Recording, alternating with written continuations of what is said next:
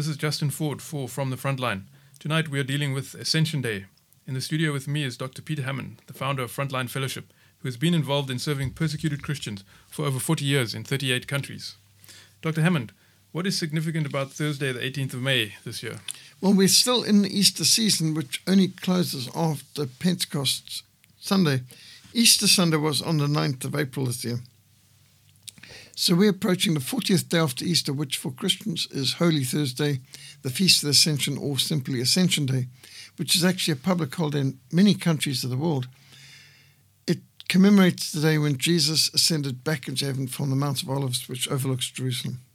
And what are the rogation days associated with Ascension Day? Are they of significance to Protestants? Well, most Protestants have never heard of them, but they have been used by Protestants after the Reformation. Rogation days, or literally asking days, are the Monday, Tuesday and Wednesday before Ascension Day, which were observed by Christians as days of solemn supplication for the harvest. It originated in Vienna in France in the 5th century when the bishop, Mameritus, introduced days of fasting and prayer to ward off any threatening disaster. In England, they were associated with the blessing of the fields at planting. So the vicar beat the bounds of the parish, processing around the fields, reciting psalms and the liturgy, and this was even done by the Anglicans too. At the time of the Reformation, these days were continued for the purpose of retaining the perambulation of the circuits of the parish. So the route of the perambulation, or the walk, was around the boundaries of the parish, which was a civil as well as a religious unit. Therefore, the processions were useful in teaching people, particularly the young people, the boundaries of that parish or that municipality. And so, known as beating the bounds, the processions customarily stopped at boundary marks and other landmarks of the parish, like a venerable tree or great rock or perhaps a pond. The priest would read the gospel and perhaps affix a cross to the landmark. Then the boys of the parish would suffer some kind of indignity intended to help them remember the spot.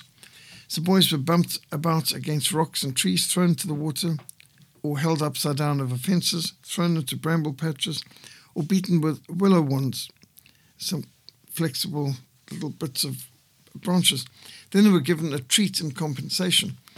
In later times, the marchers beat the boundary marker with the willow wands instead of the boys, so sort of beating the bounds. This became a time for boundary disputes between landowners to be resolved, and in time, the day broadened beyond physical boundaries to also reconciling people if there were personal disputes at the time.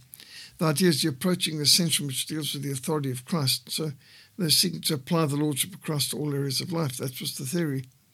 Well, the Church of England thought it fit to continue the observance of these days as private fasts. There isn't any order of prayer or even a single collect appointed for rogation days in the Book of Common Prayer, but there's a homily appointed for rogation week, which is divided into 4 parts. The first 3 to be used on the 3 rogation days of Monday, Tuesday, Wednesday, and the 4th on the day of Ascension, when the parish makes their procession. The days were called in Anglo-Saxon gang days.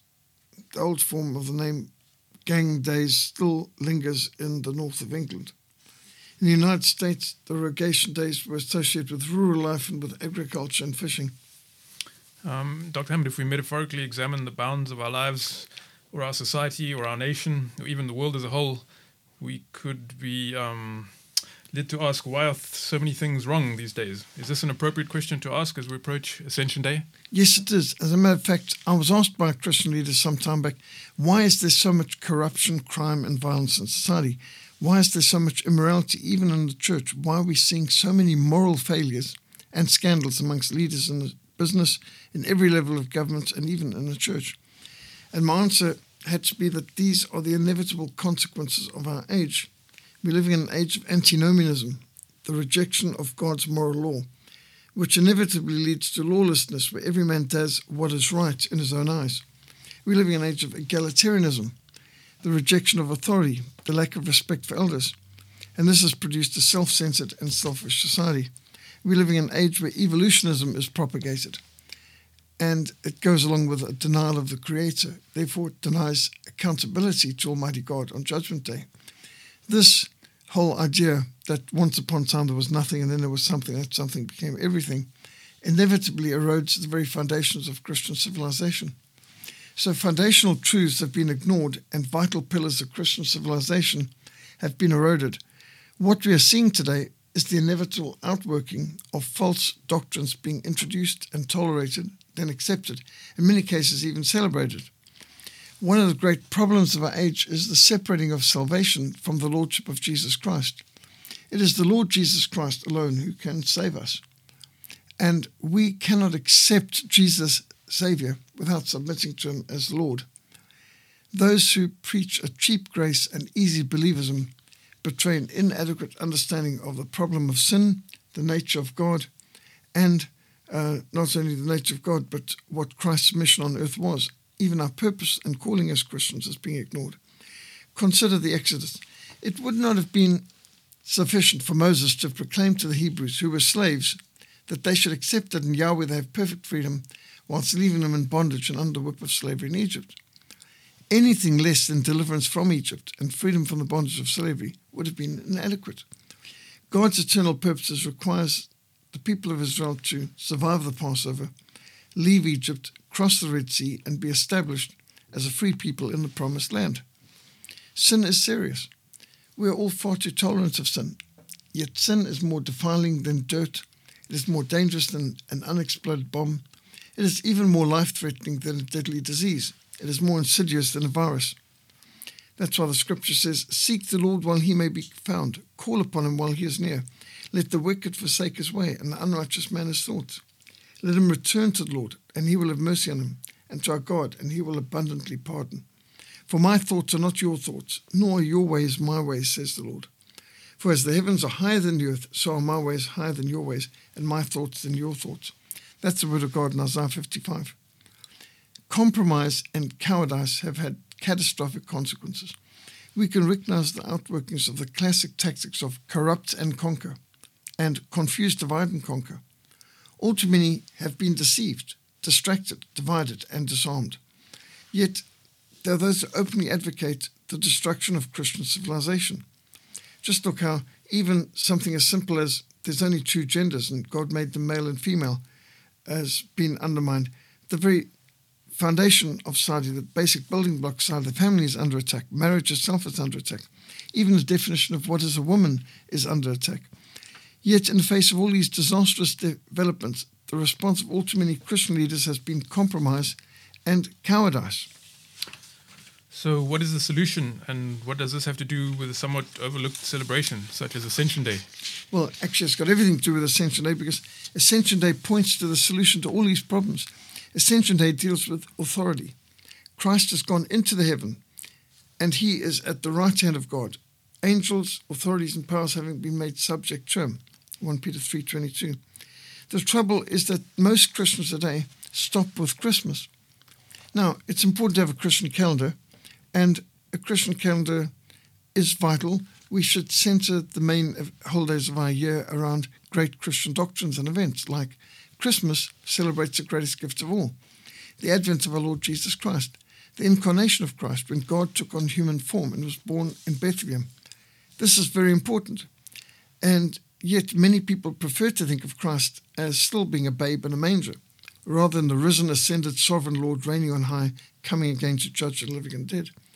The classic Christmas verse, Isaiah 9, verse 6 to 7, proclaims, "For unto us a child is born, unto us a son is given, and the government will be upon his shoulders, and his name shall be called Wonderful, Counselor, Mighty God, Everlasting Father, Prince of Peace.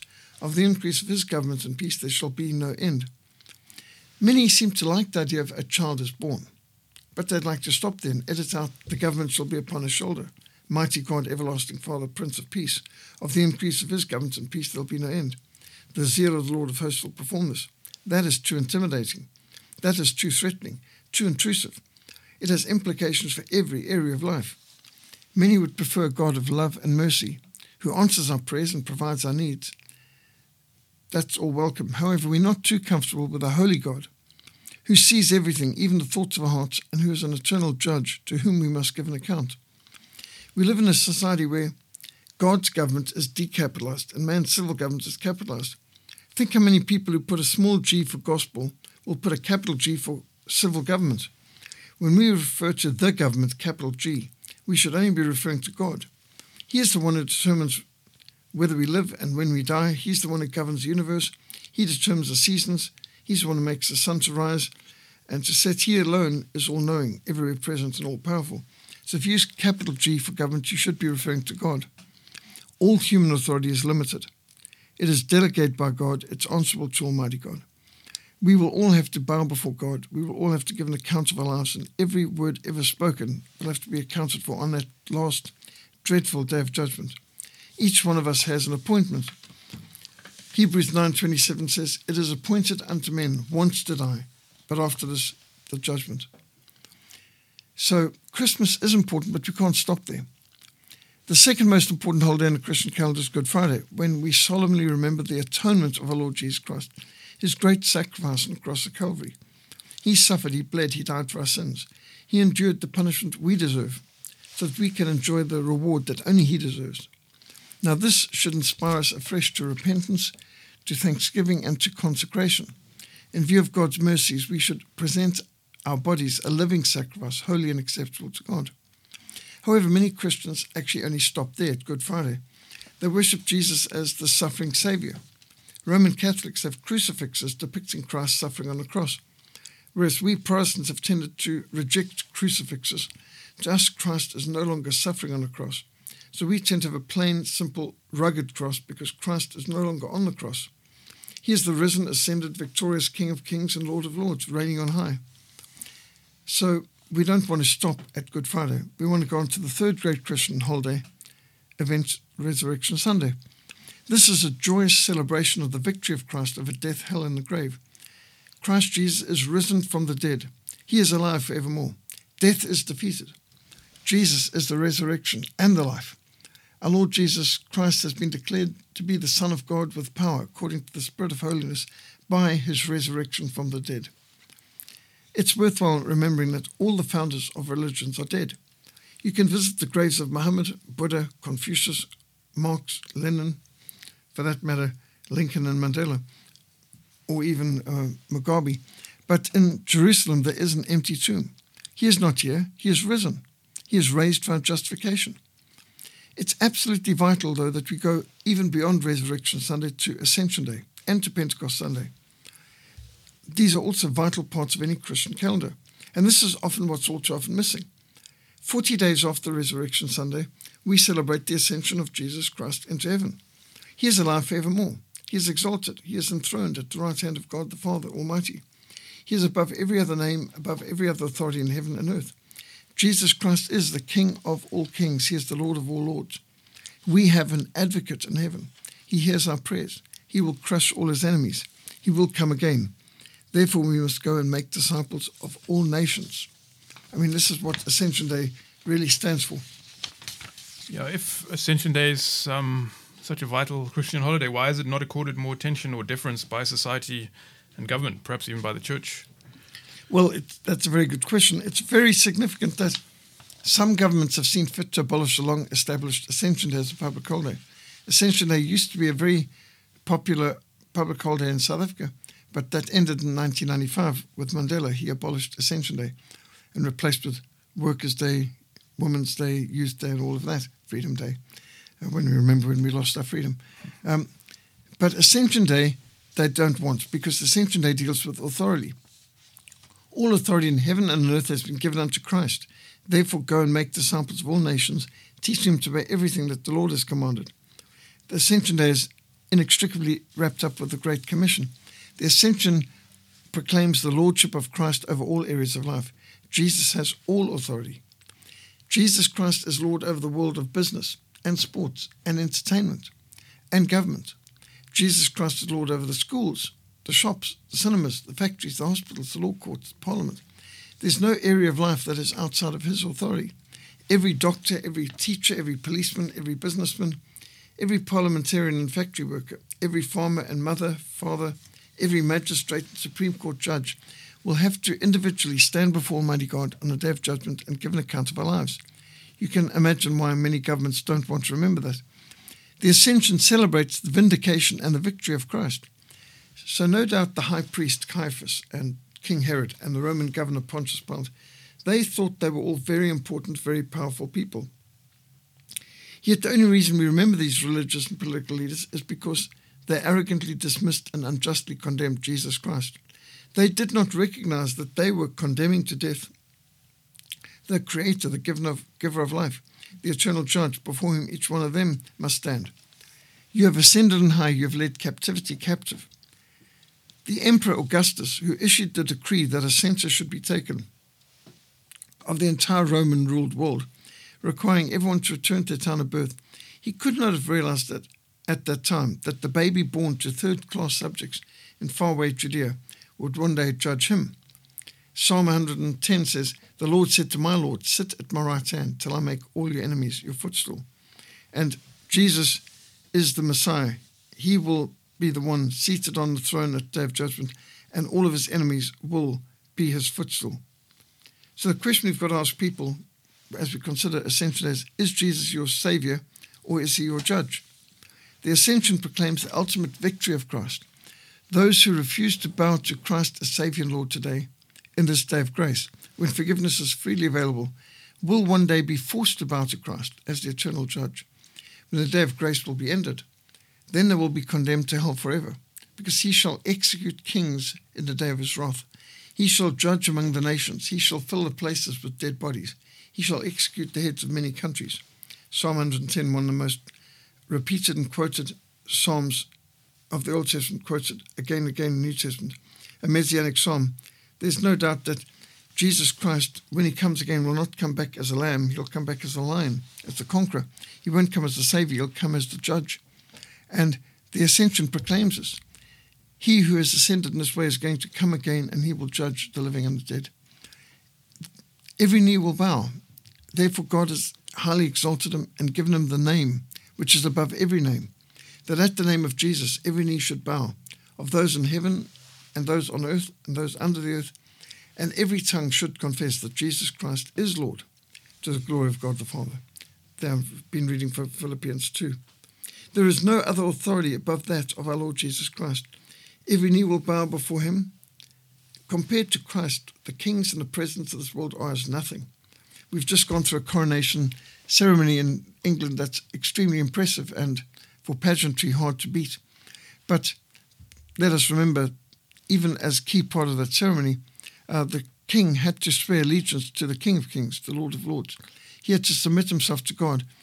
Before the people could proclaim allegiance to the king had to proclaim allegiance to the Lord and pledge himself to observe those laws in accordance with the Word of God and the Gospels of Christ. And so the day will come when every knee will bow and every tongue will confess that Jesus Christ is Lord, to the glory of God the Father. That will include King Herod and Caiaphas and Pontius Pilate. It'll include Caesar Augustus and Nero and every other enemy of God, including Karl Marx, Vladimir Lenin, Muhammad. Every knee will bow. So on several occasions when I've been witnessing to Muslims, I've heard a Muslim declare, "I believe as Muhammad does." And at this I normally reply, "Then you must become a Christian." And when I said this to Ahmadidat in the largest mosque in the Southern Hemisphere in Durban, he replied, "But Muhammad did not believe in Jesus." And I said to him, "No, he did not then, but he does believe now." And I mean, that's true. You cannot say that Muhammad does not believe in Jesus, present tense. You can say he did not believe, but he does now. And from the perspective of a missionary to persecuted Christians, how do you view Ascension Day? The Ascension is a great comfort to believers who suffer persecution. I have for most of the last 40 years been serving persecuted churches and war zones throughout Eastern Europe, behind the Iron Curtain before the Soviet Union fell, and in communist countries like Mozambique and Angola, in countries like Rwanda and Islamic countries in North Africa like Sudan. And it is a great comfort to believers who suffer to know that we have an advocate in heaven. Seeing then that we have a great high priest who has passed through the heavens, Jesus, the Son of God, let us hold fast our confession. For we do not have a high priest who cannot sympathize with our weaknesses, but he was in all points tempted as we are, yet was without sin.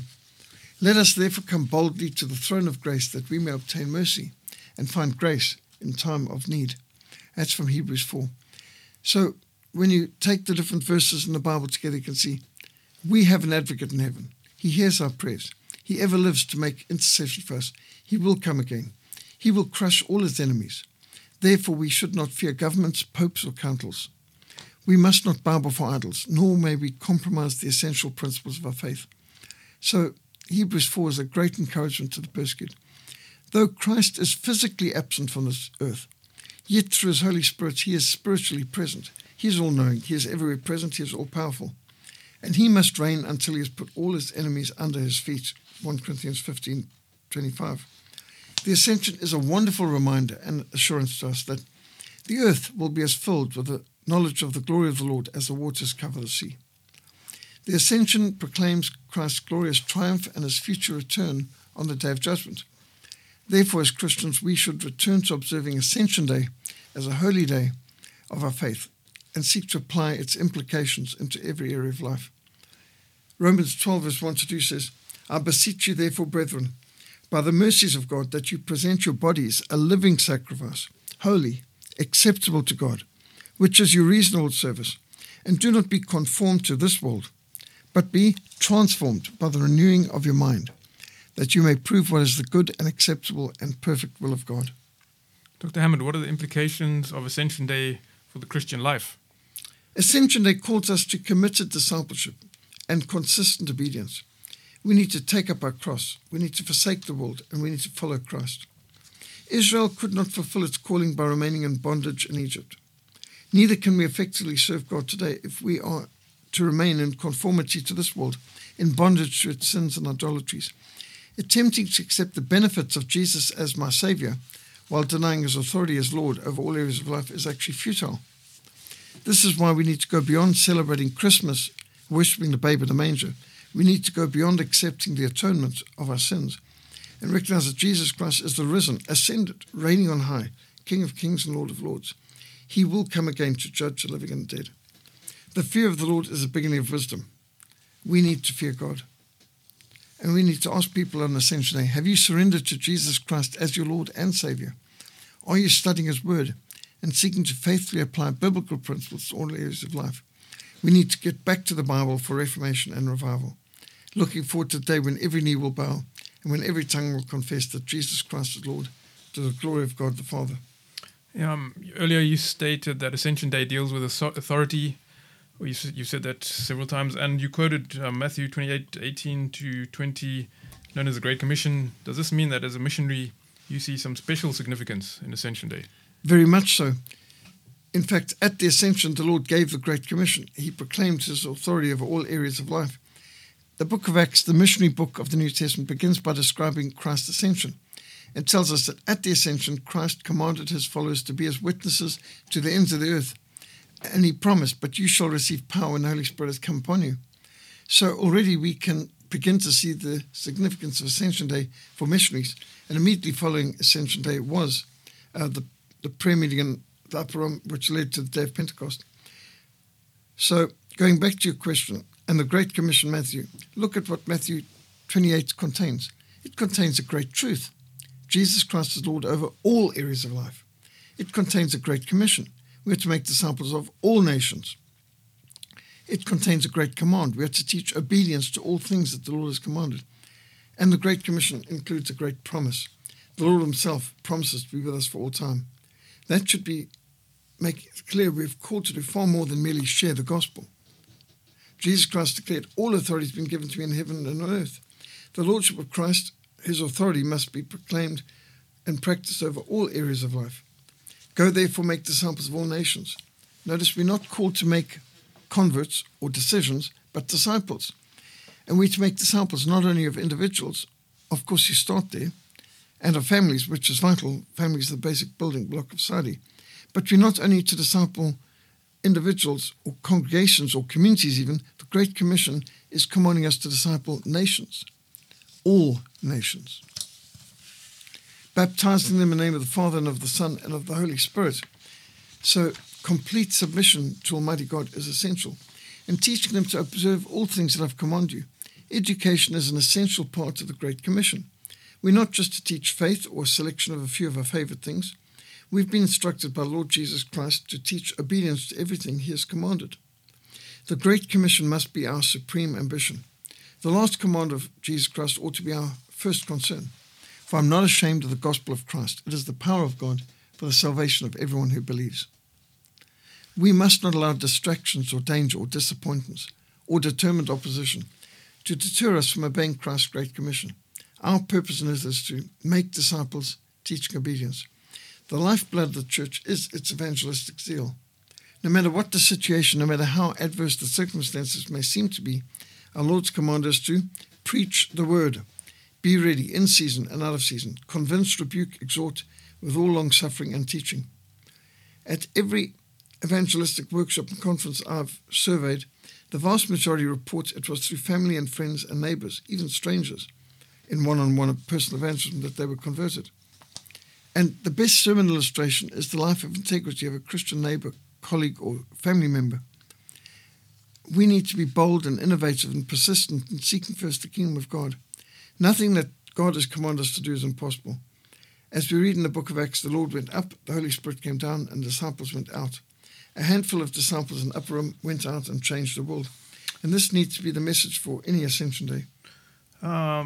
Is there still scope for missionary activity? Well, indeed, just consider, do you know that there's over 12,000 ethno-linguistic people groups in the world? There's 66 countries where the governments restrict religious freedom and persecute Christians. Over 400 million Christians live under governments that persecute believers. 21% of the world's population are Muslim, 13% of the world's population describe itself as Hindu. And so, yes, there is a tremendous need. The harvest is very large. The workers are very few. We need to pray for the Lord of the harvest to send out laborers into his harvest field. And Ascension Day should remind us of that, remind us of the Great Commission and the authority of Christ. Dr. Hammond, has any particular Ascension Day stuck out on your memory, or how do you generally observe Ascension Day yourself? Well, we organize outreaches frequently and, of course, always a Reformation Day service. Now, this coming Ascension Day, the 18th of May, which is always on Thursday, of course, Ascension Day, there is a Lift Jesus Higher Ascension Day outreach being planned. At the Kwasabuntu Ministers' Conference earlier this year, it was decided to try and reclaim Ascension Day and to proclaim the Lordship of Christ over all areas of life. So I know in Durban they're planning a march to the town hall, and they've got a march and outreach plan in Durban, and there's different plans for Pretoria and Bloemfontein, all over the country. In Cape Town, we're inviting friends and family and congregations to join us on Ascension Day, 18th of May, from 11 o'clock to 1 p.m. We will assemble at the Buitenkruger Street traffic island between the Cape Town International Conference Centre and the entrance to the waterfront. Our objective is to proclaim the Lordship of Christ on Ascension Day and to honour the King of Kings and Lord of Lords. We've got banners proclaiming his kingship, that he will reign till he's put all his enemies under his feet. We've got gospel literature to distribute in various languages. And if people want to help us, join us in either literature distribution or making a stand, please join us at 11 o'clock at the Buitenkruger Street traffic island between the Cape Town International Conference Centre and the entrance to the waterfront. You can also visit the KwaZulu Mission website, www.ksb.org.za, to see other outreaches planned around the country. If one wants to join in with something in their area, they can contact us also and find out more details how to get involved with Cape Town. But proclaiming these is vital. Now, I would think the ideal is to have a Reformation Day service. And in countries where Reformation Day is a public holiday, that's possible to have an Ascension Day morning service. But unfortunately, South Africa doesn't do it, and I don't think America has Ascension Day as a public holiday either. So maybe people can have an evening service. We will have a Reformation, an Ascension Day service at the Reformation Society Thursday night, the 18th of May, at our mission headquarters. But many churches choose to have a Reformation Sunday, an Ascension Sunday service. So the closest Sunday to Ascension Day, which would be then this coming Sunday, they would be encouraged to actually have a Sunday service where the focus is on the Ascension and on the Great Commission, the authority of Christ. I mean, those are some good ways. I would say for anyone who wants to celebrate the authority of Christ, listen to the Handel's Messiah concert, which is just phenomenal, all scripture, and it just pounds out these great hymns of the authority of Christ and his power and his coming and his judgment. So, yes, I think there's a lot we can do to actually understand the importance of it and make it known to our community. And evangelistic outreach on Ascension Day is a very good time to seek to reclaim Ascension Day and begin to campaign for bringing it back as a holiday. And in the meantime, at least churches should be observing it as a holy day to our faith, having a special service on Ascension Day evening or on the closest Sunday to it. Can listeners find out any more information about Ascension Day and the Great Commission? Certainly, if you go to our www.livingstonfellowship.co.za website, on the Livingston Fellowship website, I've got Bible studies and sermons, both audio and sometimes video links and articles, including on the Ascension and the authority of Christ and the importance of Ascension Day for today. You'll find Bible studies that will help the greatness of the Great Commission. You go to the Frontline-Episode.org website and look for Ascension Day and Great Commission. You'll see a whole series of articles and sermons and Bible studies on that. So frontlinemissionsa.org or www.livingstonfellowship.co.za, you will find good resources. Also from Christian Liberty Books website, on the christianlibertybooks.co.za website, you can obtain the Great Commission Manual, the Great Commission course, audio and video, MP3s. We're about to produce the book, the Great Commission Handbook, as soon as we have funds for that, and we've got a Give, Send, Go set up for that, because the goal is to print the Great Commission Handbook as a textbook for Bible colleges and schools and for pastors who are very much needing the resources to reclaim this as a holy day to our faith. Thank you very much, Dr. Hammond. In closing, let's meditate on 1 Peter chapter 3, verses 21 to 22, which sum up the ascension and the lordship of Christ. Jesus Christ, who has gone into heaven and is at the right hand of God, angels and authorities and powers having been made subject to him. Thank you very much for joining us for From the Frontline. God bless and good night.